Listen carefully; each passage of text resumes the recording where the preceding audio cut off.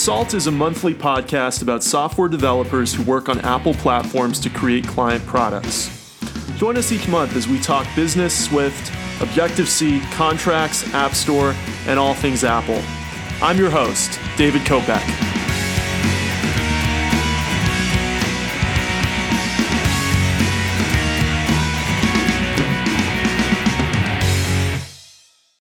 Hi, everybody. Welcome to the March 2016 episode of Consult. I've got a great guest on the show, Dan Lowenhertz. He is the founder of Lionheart Software. He's worked with some amazing clients, people like Coffee Meets Bagel and the Black Tux. I also want to remind everybody, please leave us a review on iTunes. That can help the show. And recommend our episodes on Overcast. Well, I've got a really long interview for you today, so I'm going to get right into it. Hope you enjoy this interview with Dan. So my guest today on the show is Dan Lowenhertz. He's the founder of Lionheart Software. He's been involved in some incredible projects over the years. Dan, it's such a pleasure to have you on the show. Thanks so much, Dave. Yeah, I'm happy to be here. So why don't you tell us a little bit about Lionheart Software, and then we'll go back and talk about you. Yeah, sure. So Lionheart is a software studio.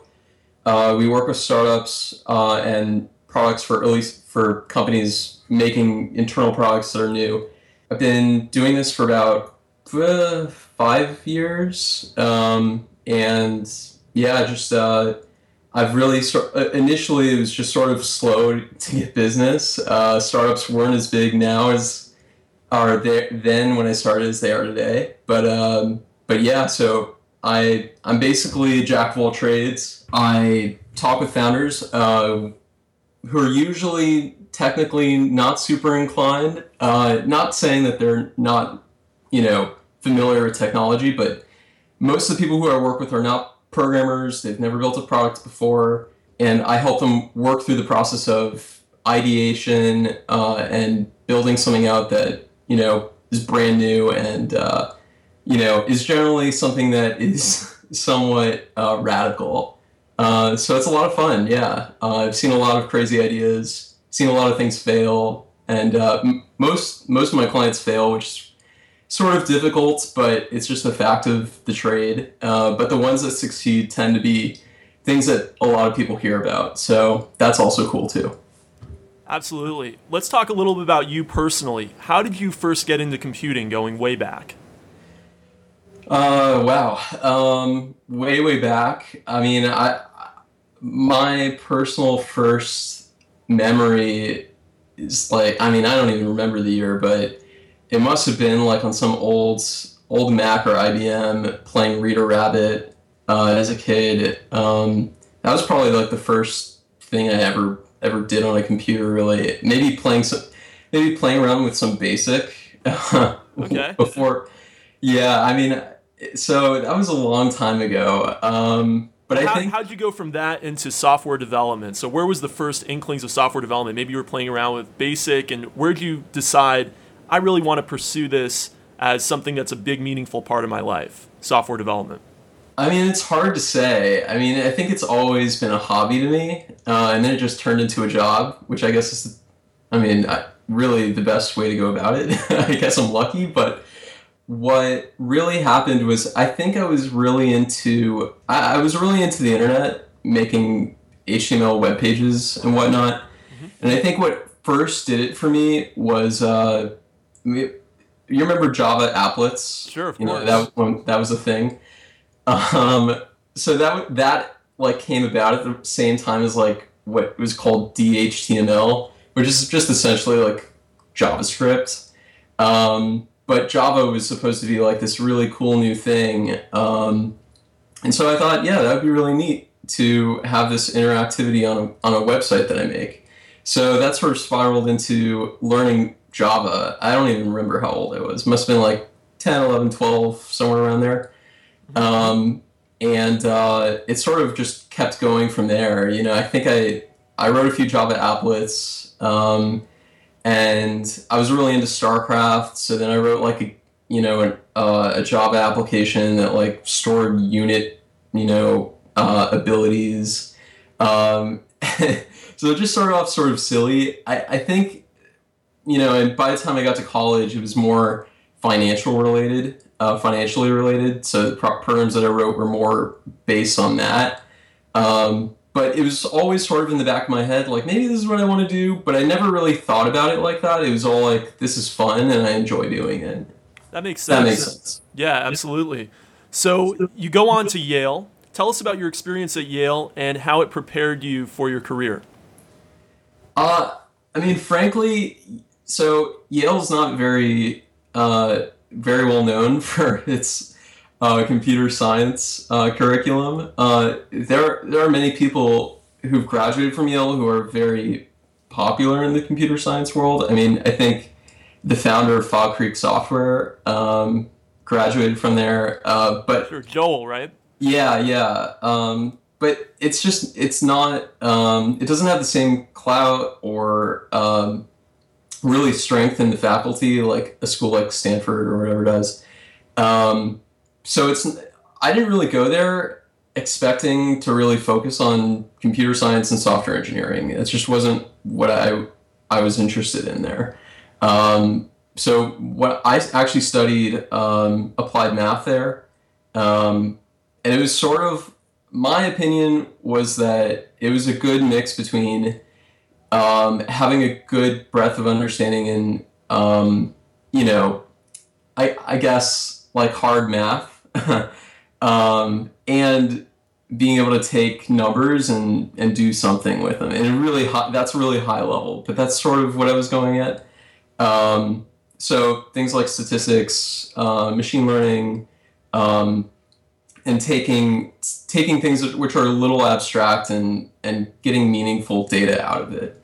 And this entire time, I mean, the thing that I'm thankful about, so getting back to like your original question, the thing that I'm thankful about is really having the ability to use my prior experience and put that to use. So I think my senior project was like rearranging the keys on a keyboard to find like the most efficient placement of keys.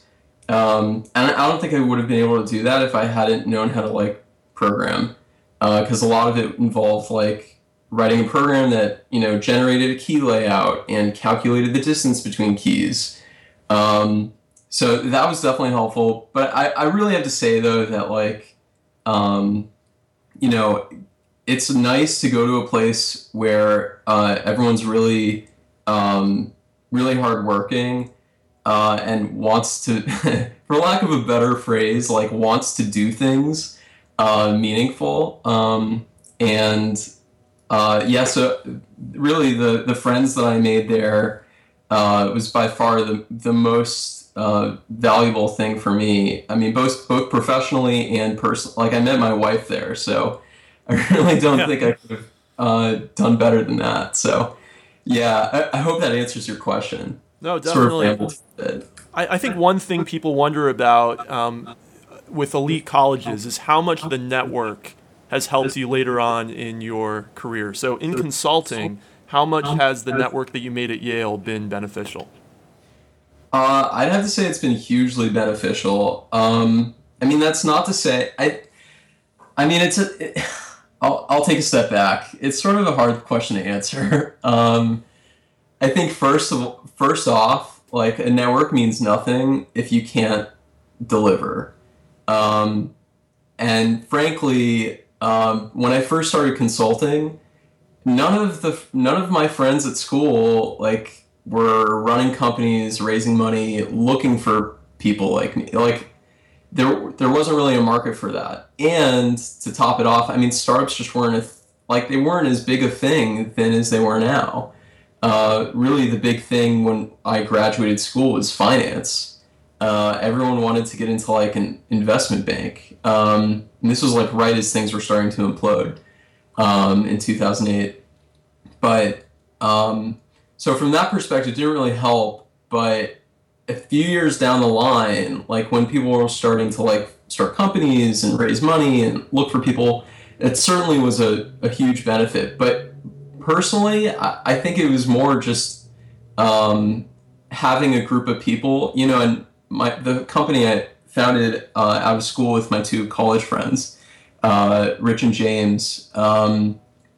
Like, we met each other through school. I can't say we got much work through our network, but having each other is definitely like a great benefit. We're all smart, we're all hardworking, and it definitely helped. I can't say it helped much for finding work, though.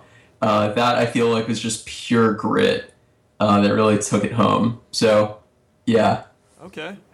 Tell us about that first company that you founded outside of college with your friends from college. What was that, and how did it develop? Yeah. So the company was called Elm City Labs. So New Haven, where Yale Yale is its nickname is Elm City. So we thought it was sort of clever, but it really wasn't. It was just it was a cute name, and we wanted to. At the time, like, lab companies were a big thing. And as three, like, fresh-faced college graduates, we thought it'd be really fun to make a company that shot out ideas and saw which ones worked, and if the ideas would work, we would stick with them. And honestly, I think it's a really cool concept for a company, but when push came to shove, it's just really hard to make money with it. A lot of companies, especially if you're bootstrapped and you're not raising any money and you're trying to make an idea work, you have to see it through for many years before you're going to see a return on your investment. And it just made it a little difficult. As a result, our attention turned somewhat to freelancing, which is where we really got our start, and where I really sort of got my initial consulting experience. Okay. And How do we go from Elm City Labs to Lionheart Software? So the progression, in my opinion, it was pretty quick, and it needed to happen for me. Both Rich and James lived in New York City. And at the time, I was based in Los Angeles. So what ended up happening is that I'd be flying into New York for about 10 days every month. And this was going on for about a year and a half.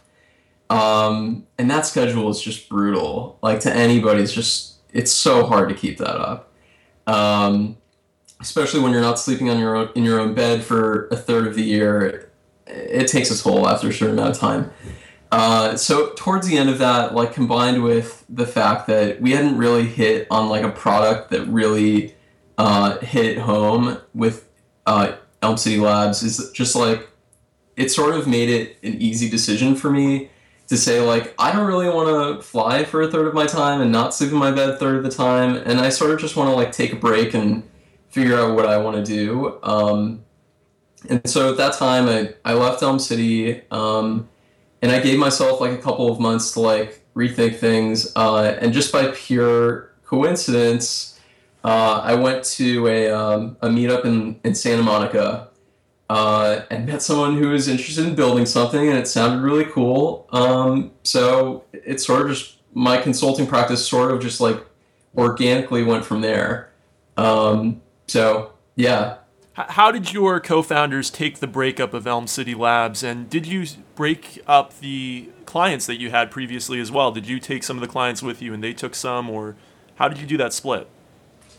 I mean, the split was really amicable. I mean, I think we all understood that we weren't really going in the direction that we initially started in. And secondly, I think they all understood that, like, it was really difficult on me to travel to New York. And in fact, towards the end, we were even talking about moving to the city, but it's just not something we were interested in doing. So it was sort of just going in that direction.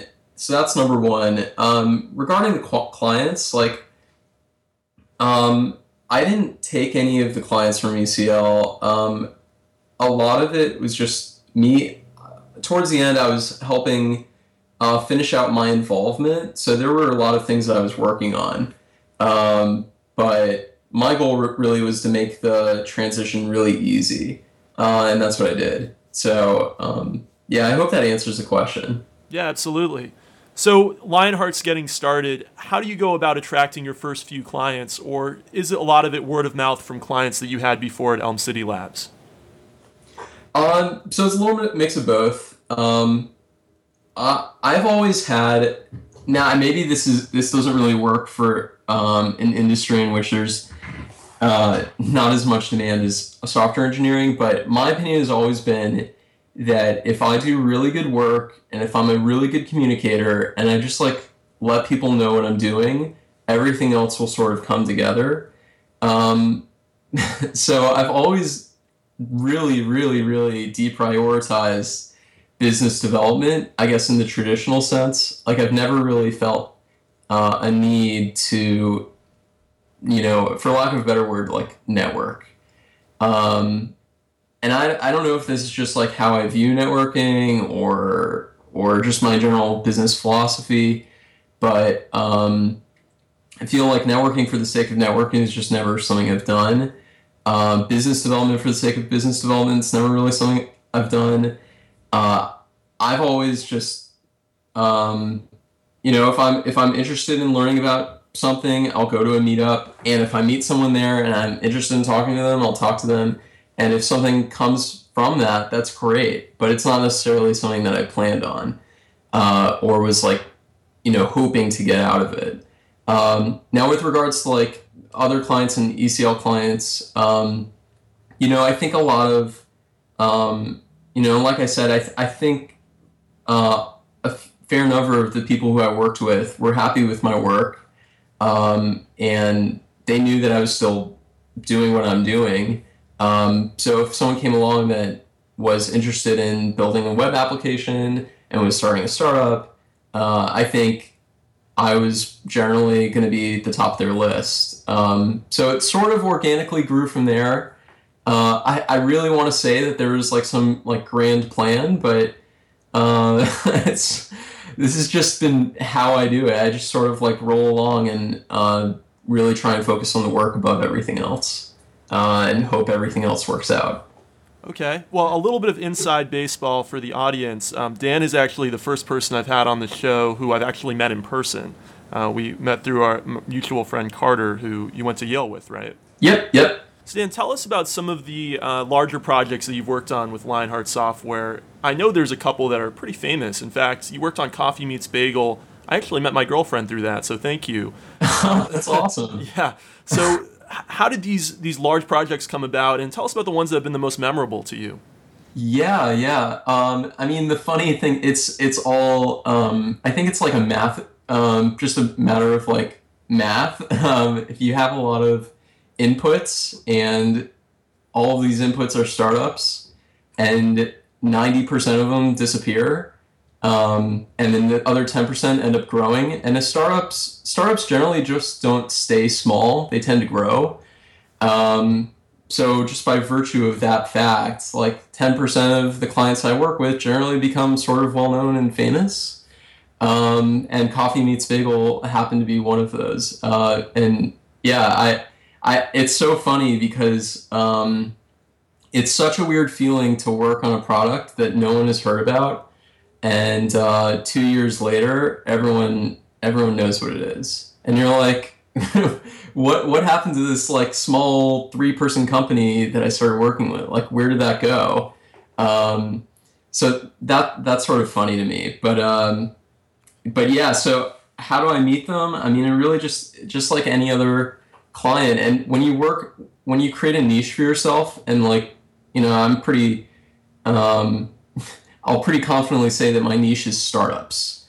When you do that, you tend to be known, and I think this is just how I tend to get startup clients. You tend to be known as the startup guy. That's sort of how CMB came around. I think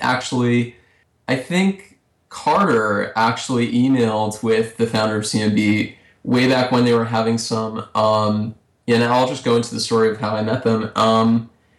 He had some ideas about their algorithms. I'm not sure if he was using it or not, but and he had a back and forth with the former CTO, I think, and introduced me to them because they needed some technical help. And at the time, they didn't need it. And I'll add in here a brief aside that it's really, really important as a consultant to be patient. There's, when I know it can be really hard when you're like trying to make money and that next check is really important. But I've never really pressured anybody to get started on something or to get started on work. And CMB was a situation where I think about 6 months passed between the time when I was introduced to them and when they actually needed me. When that time actually came, they really, really, really needed me because their CTO left the company. So they didn't really have anyone leading the technical staff. They needed someone to take up that role. So at that time I was like, sure, I've got some time and it sounds really fun.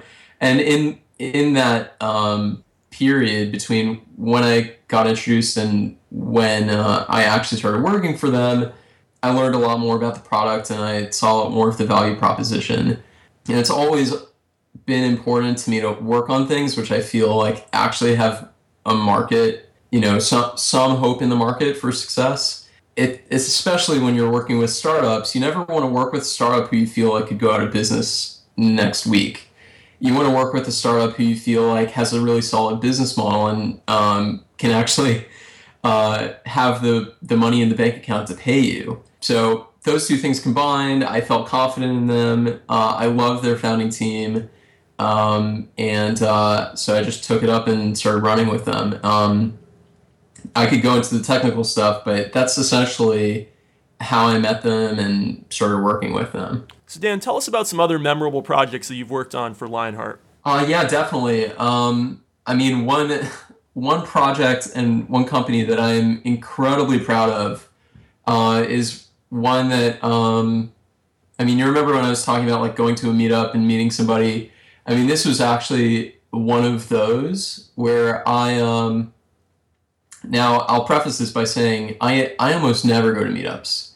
I'm very much an introvert. I don't really like going out too much. I'm happy to talk to people one-on-one. It's just like the way I communicate best. So I decided, I was bored. Maybe a month or two had passed since I stopped working with ECL. And I decided... it might have been my wife actually, who was sort of like, you need to get out of the house. So I go to this meetup hosted by a dev shop in Santa Monica called Carbon 5. And they were having a talk on method swizzling in Objective-C. So you would think to yourself, like, this is like going to be a programmer-heavy meetup. You're never going to see... I wasn't going there with any expectation of anything. I was just interested in the meetup talk itself.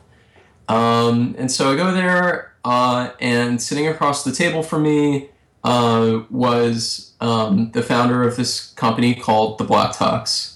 And he ran through the idea with me, sort of like the 10-second pitch, which was, renting tuxedos really sucks. And I immediately agreed with him, having just gotten married like a year before and it having been a pretty horrible experience. So right off the bat, I was really interested in the idea.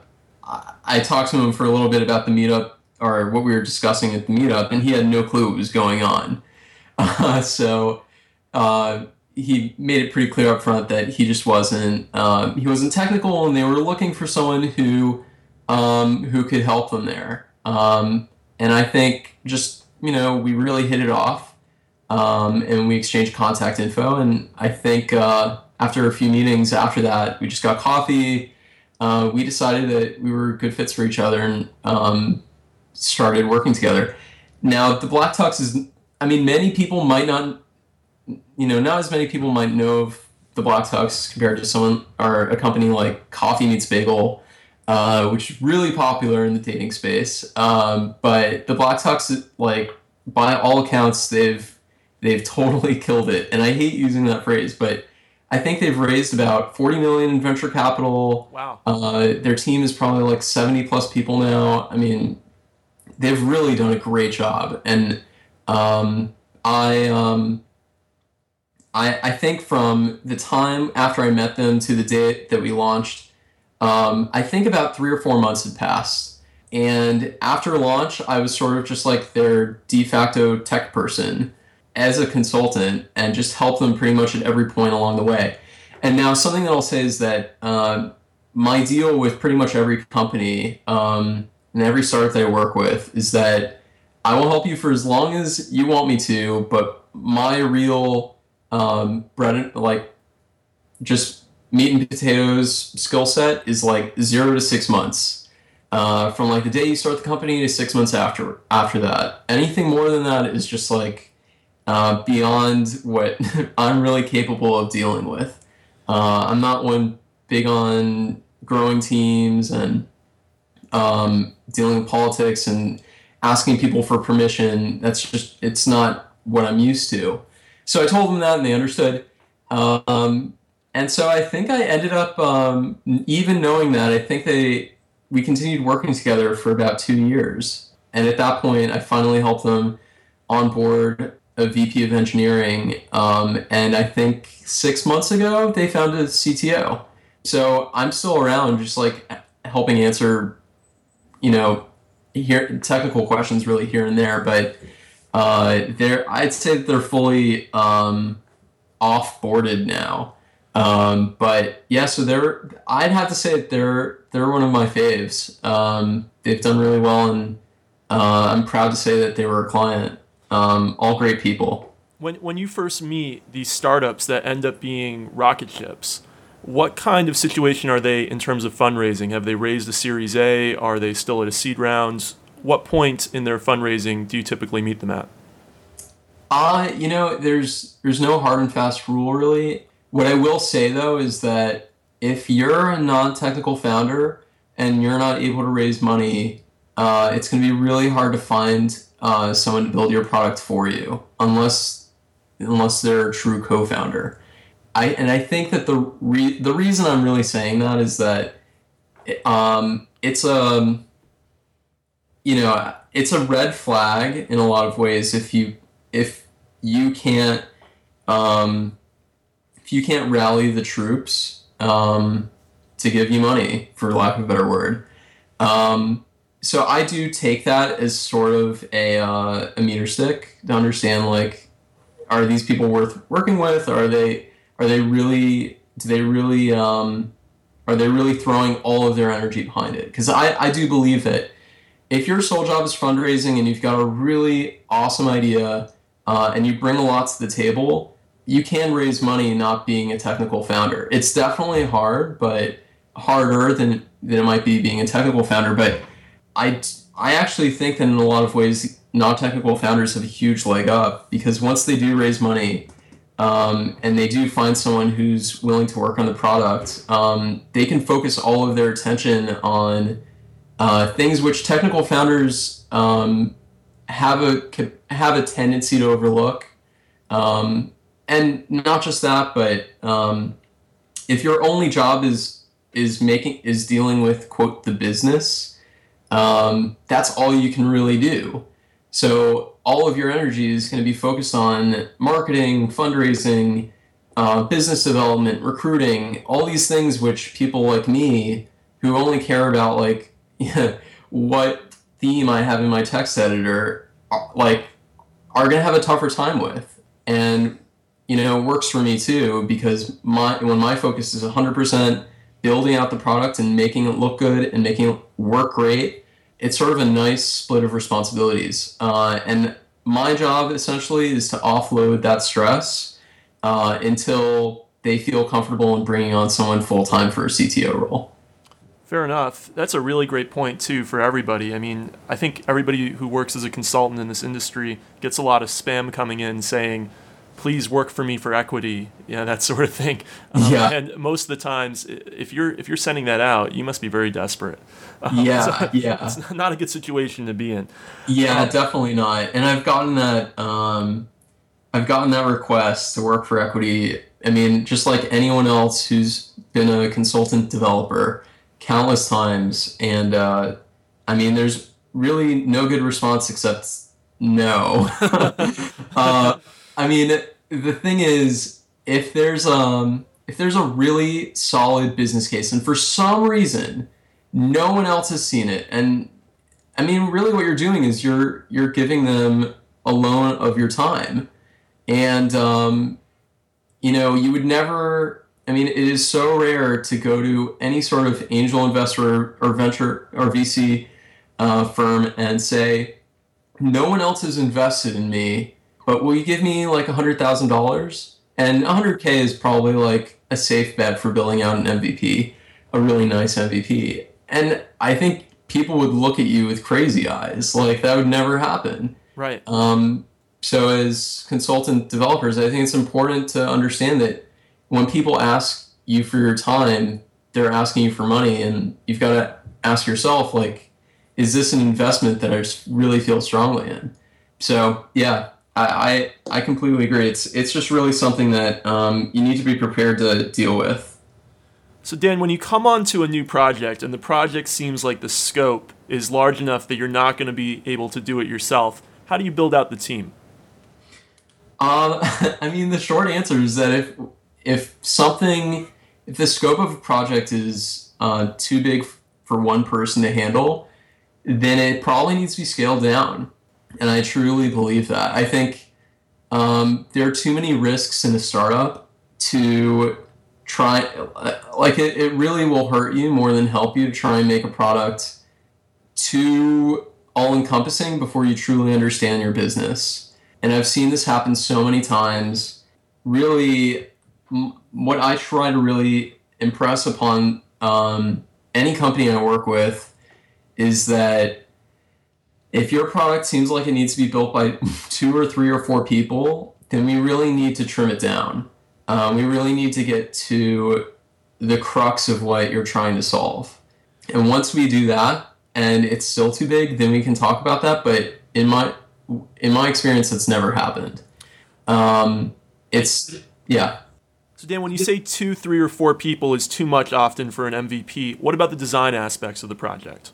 Yeah, that's a great question. So when I say like 2, 3, 4 people, I really just mean pure programming, like 2+ developers. That's getting to be I'd say almost out of scope for an MVP, but that's sort of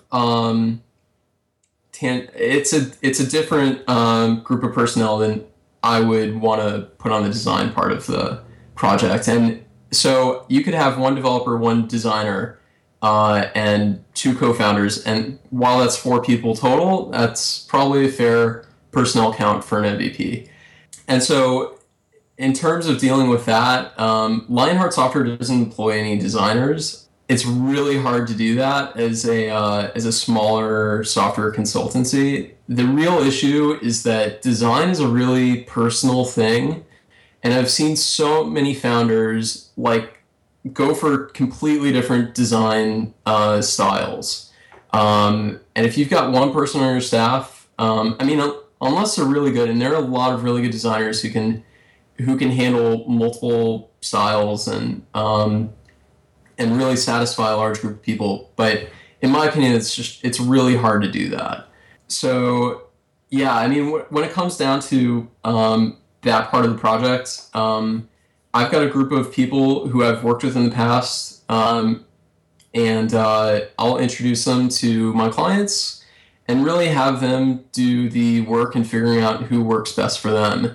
And I try to be a really unbiased party there. Sometimes clients will come to me with designers, and I will work with that. Really, the key is being flexible and just having the ability to sort of speak out if something in the design doesn't really work for you. And I do like being a really active member of that. But yeah, so I hope that answers. Yeah, and how do you handle project management between you, the designer, and the client? Is the client kind of in charge of that aspect of the project, or is it you managing the designer? It sort of depends on the client. When you're dealing with groups of people when you're dealing with founding teams that are so small, like 2, 3 people at most, sometimes one person on the founding team has, a breadth of project management experience. So in a case like that, I would tend to like take a back seat and let them do what they do best. And other projects, this is in other projects, like what I'll sometimes see is that the founders have had absolutely no software development experience at all. And in those situations, I will carry the torch, and I'll lead the project management process. Meaning, I'll set up weekly scrums. I'll work with the designer. I'll get on phone calls with the designer, the founders, and me. Go through that, process of making sure that everything works and makes sense before we actually start building the thing. I know that you work on a lot of iOS projects, you work on a lot of web projects. Can you tell us a little bit about the technology that you like to use behind the scenes? So what typical frameworks are you using? What are you using in terms of iOS development, open source libraries, and dependency managers? Let's get into some of the tech. Yeah, happy to. This is my favorite part. Where to begin? Let's talk iOS first. Yeah. Okay. So I started iOS development like 6 years ago. Swift was not a thing. So I've gotten really entrenched in Objective C. However, I will say that I've started using Swift in a few projects. So I've been enjoying learning it, and I think it's really what I'm focusing on from now on. So there's a lot of weird habits that I built up in Objective-C that I'm trying to rework, but luckily a lot of the core stuff, like my dependency manager, like CocoaPods, works great with Swift and with Objective-C. I've written a few categories in Objective-C that I've now carried over to Swift. And I've got a CocoaPods library for that. Are you a Objective-C loyalist where you see yourself still working in Objective-C in the future, or are you doing all of your future projects in Swift? It's a good question. And if you'd asked me 3 months ago, my answer would have been different. When you work in a language for a long enough time, you learn to appreciate its quirks and its oddities, and you sort of, there's this weird like Stockholm syndrome where you actually don't mind some of the weirdness. And one example might be the brackets in Objective-C. Like there are so many brackets in Objective-C. Yeah. So I was like that. I could, 4 or 5 months ago, I could see myself using Objective-C for the next like 3 years. And I think that in the end, though, my curiosity as a developer got the better of me. And, when you start a new project, you're always wondering, what am I going to use? And about, I think right around that time, I was like, I'm going to try Swift. I'm going to try using Swift. And the funny thing is that I sort of liked it. So I've stuck with it. I've not written any more Objective-C code since I've started writing in Swift. Oh, wow. Okay. And I think what I miss the most is more IDE related. So Xcode and Objective-C, they play really well together. Xcode is really fast at parsing Objective-C. I've never seen any syntax highlighting issues. I've never seen Xcode crash because of, because you miss a bracket. But the number of times I've seen that with Swift is staggering. And I do think that I've probably experienced a little bit of slowdown in my programming speed. And not even because of the language itself, but just because Xcode just isn't totally bulletproof when it comes to Swift. Now, you said you haven't been writing any more Objective-C code, but you have these existing apps, and we should mention you have several apps that people who are listening to the show might be familiar with, including Pushpin, which I think is actually quite popular, right? Yeah, Pushpin's really popular, more popular than I ever thought it would be.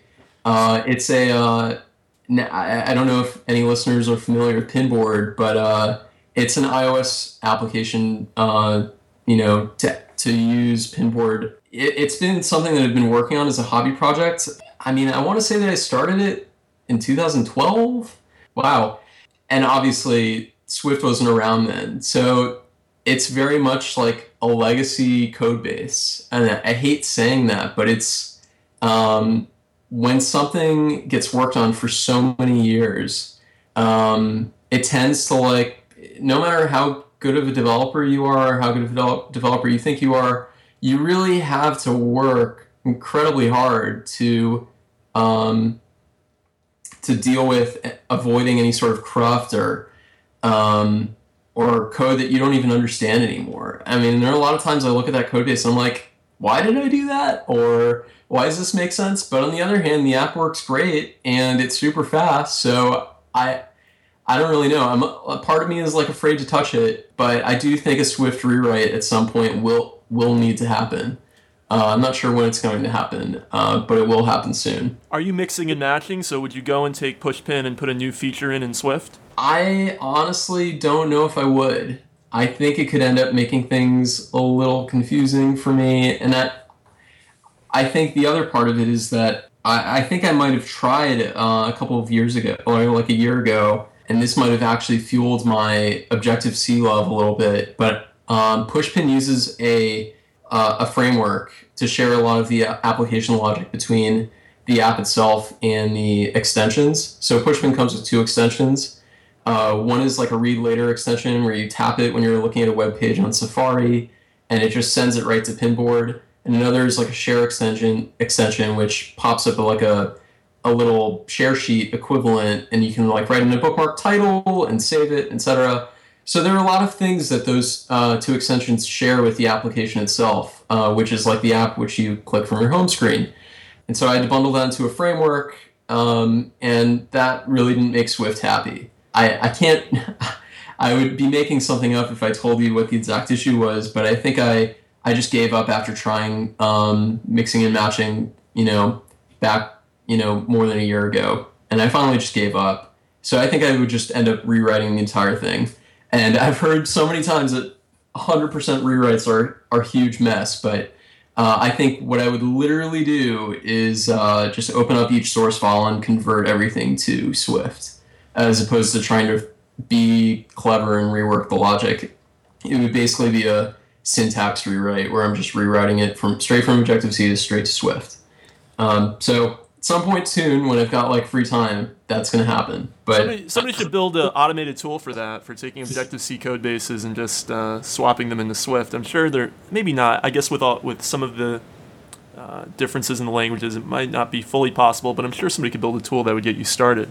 Yeah, I mean that I would pay for that. And like you said, there's probably a lot of complexity there that, like, Objective-C has no concept of like an optional. Right.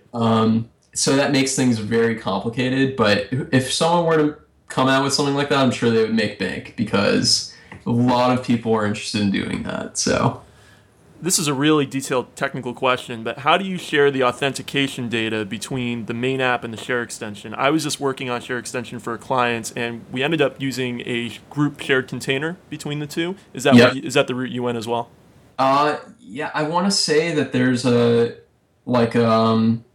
a container where you can share user defaults. Exactly. Yeah, and I'm pretty sure that that's what I'm doing. It might be like the secure user defaults container. Like there's something where, because you're storing authentication information, you don't want people like being able to like extract passwords from the app if they somehow like have access to your phone backup.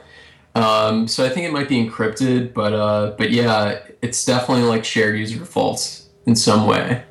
Yeah, absolutely. I can open up the source code right now. Now, let's talk about the web side of things. So what frameworks are you typically using? I think you're a Django guy, right? Yeah. I'm definitely a Django person. So it's all Python, Django.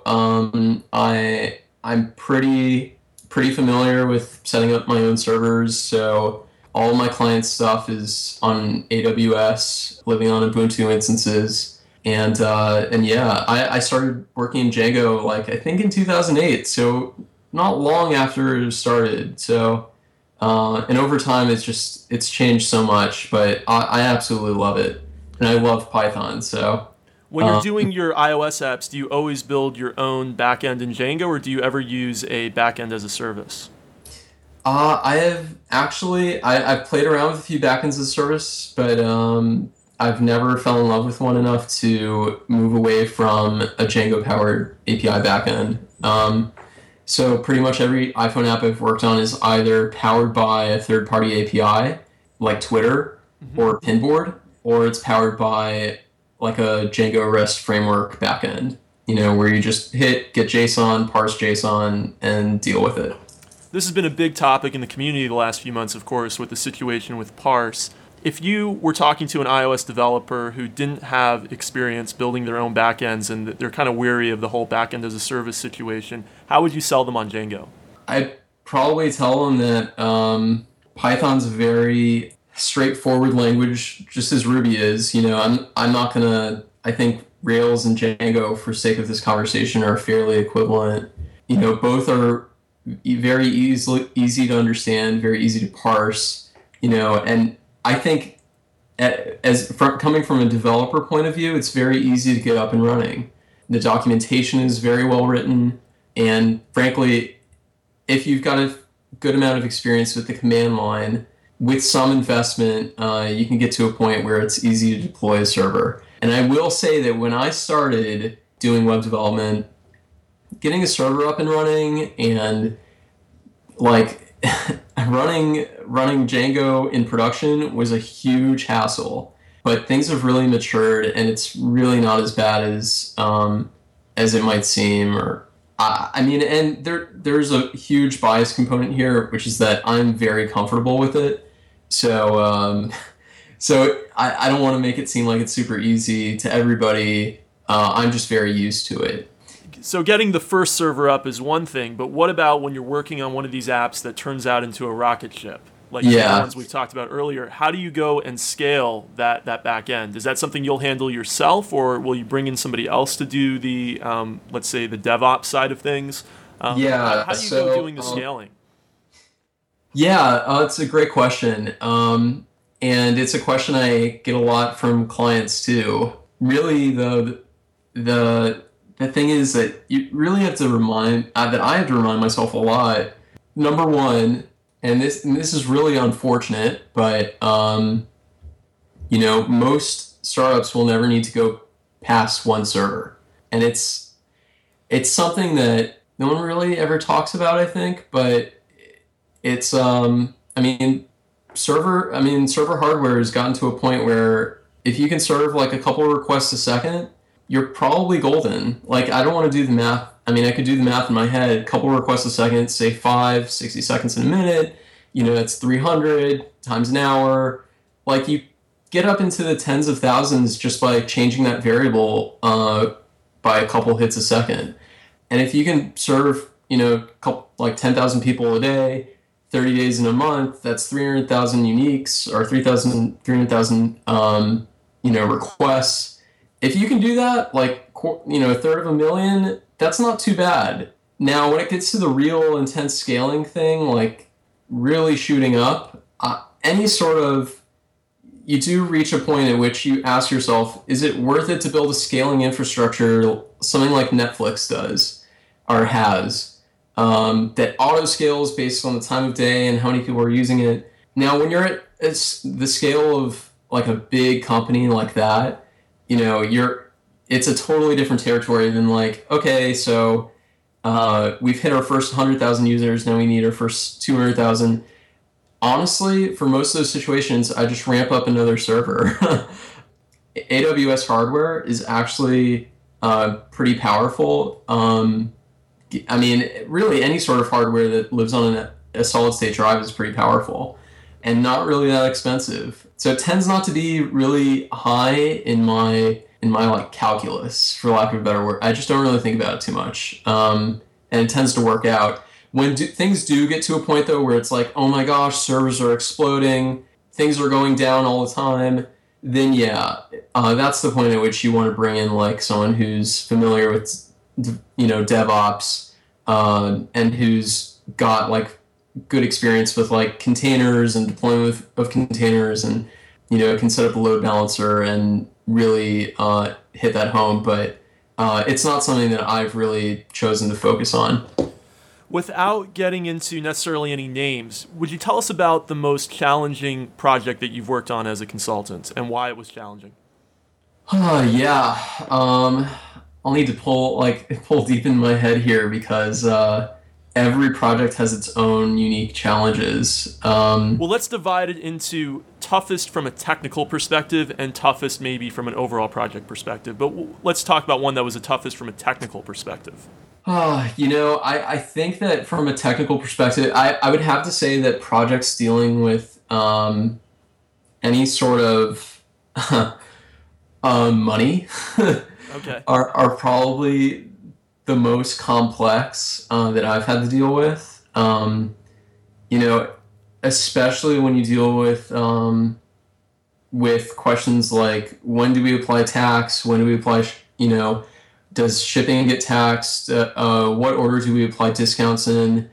Do we apply it before the subtotal, after the subtotal? And keeping that sort of information up to date is incredibly hard. And I think at the time that I was solving these issues, there was nothing really to make that easier. Today, thankfully, there are a few startups that have tried to solve that problem. And one big one is Avalara. I don't know if you've heard of it. Nope. This is a company that's like wholeheartedly, like all they do is deal with tax issues. So dealing with, and tax is just insane. Like zip codes, like addresses within certain zip codes can have different tax applied, can have different tax rules. And none of this information is just like out there on some easy to access API. So at the time, like I believe I had to write scrapers to pull down this information. Wow, that's super annoying. Yeah, it's super annoying. So yeah, Avalara is what really was a huge game changer there. Thankfully, no one from this point forward should really have to deal with stuff like that. But that was probably one of the more difficult technical issues I've had to deal with. And the stress of having to know that, any mistake you make is going to have a real big difference on the bottom line of the company. And you never want to be writing code that puts your client in any sort of, weird situation with owing taxes. So stressful from that perspective and from the technical perspective, but really good learning experience. One thing you mentioned earlier is that you're not really that interested in doing business development, and you prefer to kind of take more of a wait and see approach sometimes with instead of the hard sell. Yep. Yeah. But you do have an active social media presence, right? And you also have these apps like we mentioned Pushpin earlier that are fairly popular. Yep. How much does that help you with your business?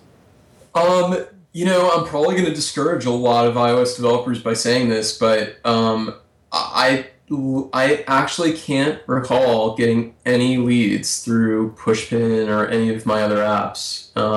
Maybe I've gotten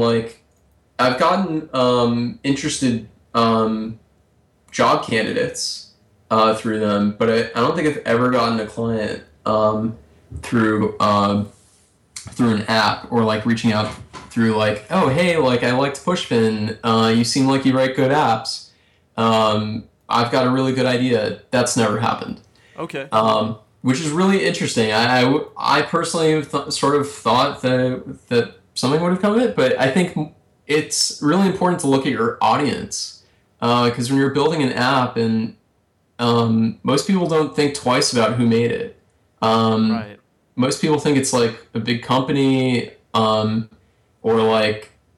It's really easy to depersonalize an application. You just don't think about the person behind the scenes. Yeah. Now on the social media side, I think I've gotten like 2 or 3 clients from my Twitter presence. Not a huge amount. I really have to stress how important it is to have like real relationships with people. And I don't want to say this and have people like, artificially reach out to people and like say, hey, like you want to like meet up for coffee with and just like talk about like work. That's never something that I've wanted to do. Yeah. I've just generally like been friendly, tried to help people, And really, that's all I've really done. And the work that I've done for existing clients, I've really tried to do a good job on, because I know that they will be my strongest advocates. If I do a good job for a client and really do a great job on a site, and this is how I actually have gotten clients, is by doing a great job. Founders of the company will forward me emails from people who are like, who made your website? Or who made your web app? Like, I'm interested in maybe talking to them. So that definitely works. But really, I think that if you love, doing good work and you're really passionate about it, and maybe this is like an incredibly naive viewpoint, the clients will sort of come to you. And I will also say that it probably doesn't work for other industries, but web development and app development is an incredibly in-demand industry. So if you do really good work, you will stand out. Well, you're active on Twitter, you're active blogging. You're not afraid in either platform to be political. And a lot of people discourage that. I have a friend who is the head of a toy company. He's so afraid to be political on Twitter or on Facebook that he feels very, handcuffed. So you're not afraid of that. Why are you not afraid of that? I'm not afraid of it because it's more of just like the reason I chose to be. I mean, I guess I could put it this way. I choose to work for myself, in large part because I don't really like being beholden. I feel like, and this applies to everything I do. When I'm on the phone with a client and we're discussing a design, I never want to feel like I'm handcuffed and saying what I think about something.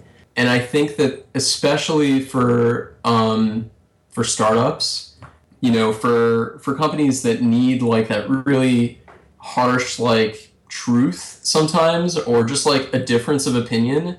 I mean, and I'm not going to say that what I say is always right. It's very often wrong.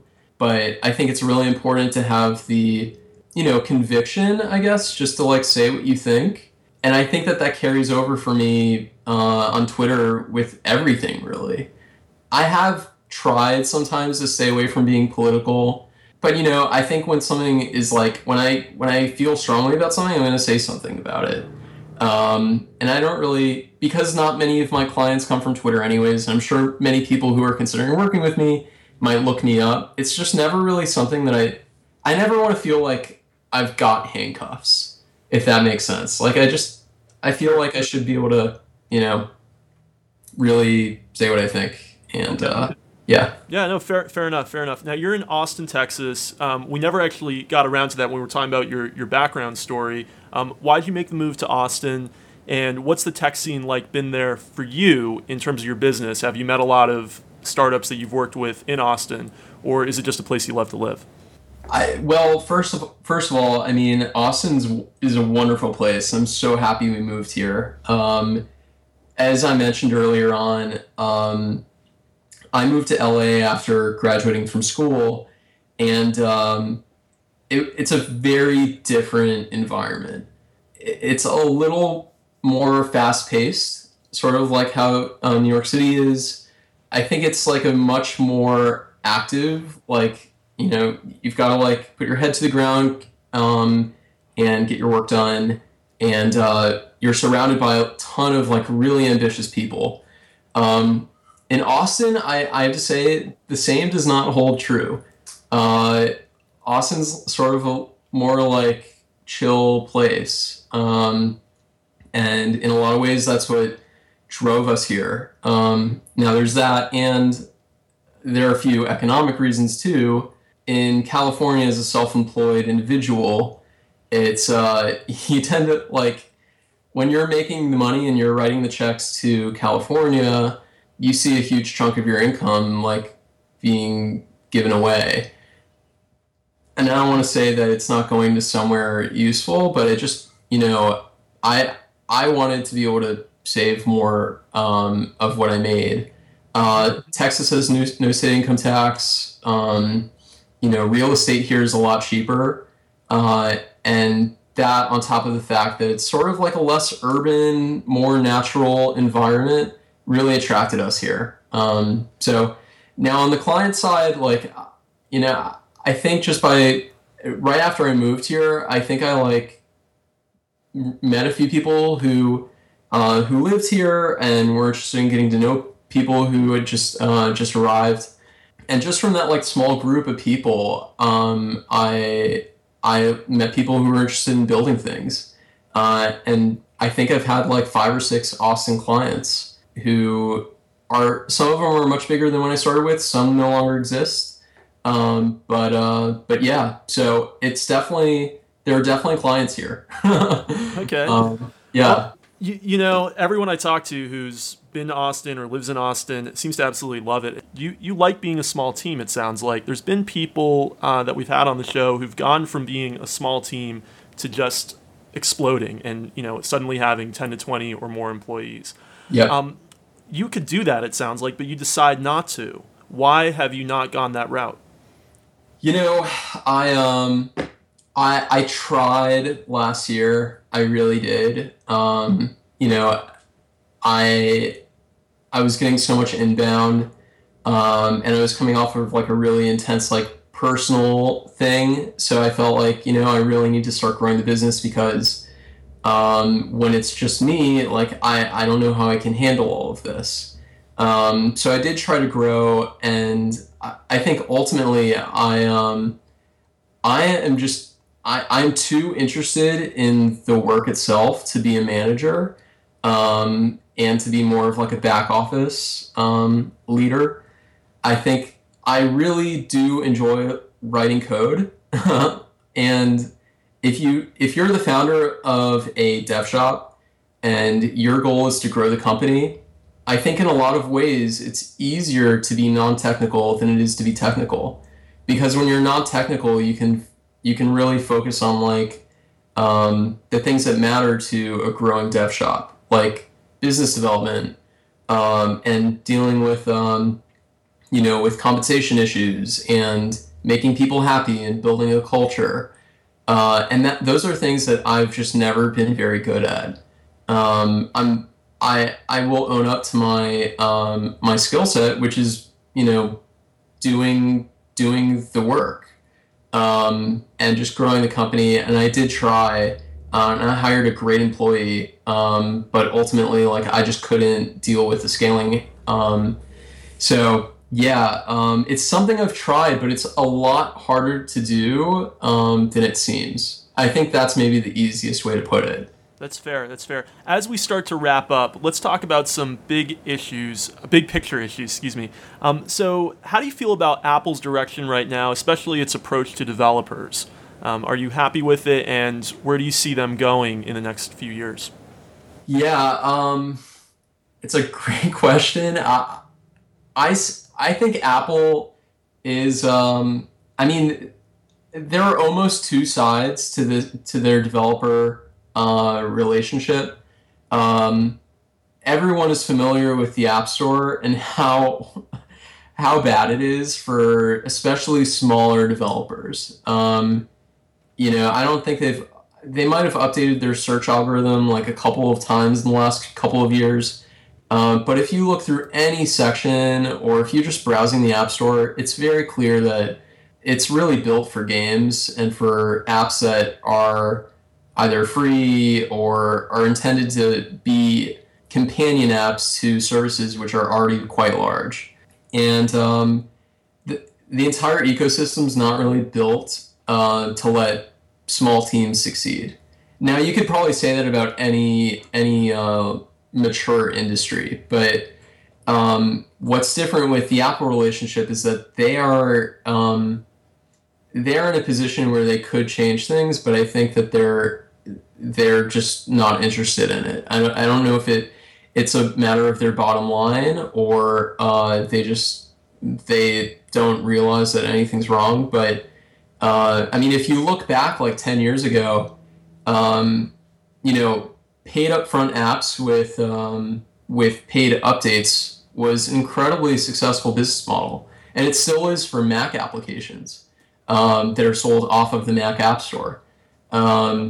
But there's nothing. The current, the iOS ecosystem Apple doesn't even let you do that. Yeah. So that entire business model has essentially been thrown away, and replaced with like this free within app purchase strategy, which, while it's great for consumers in the short run because everyone's scrambling to get downloads, it leads to a lot of apps which there's no incentive to update or improve upon.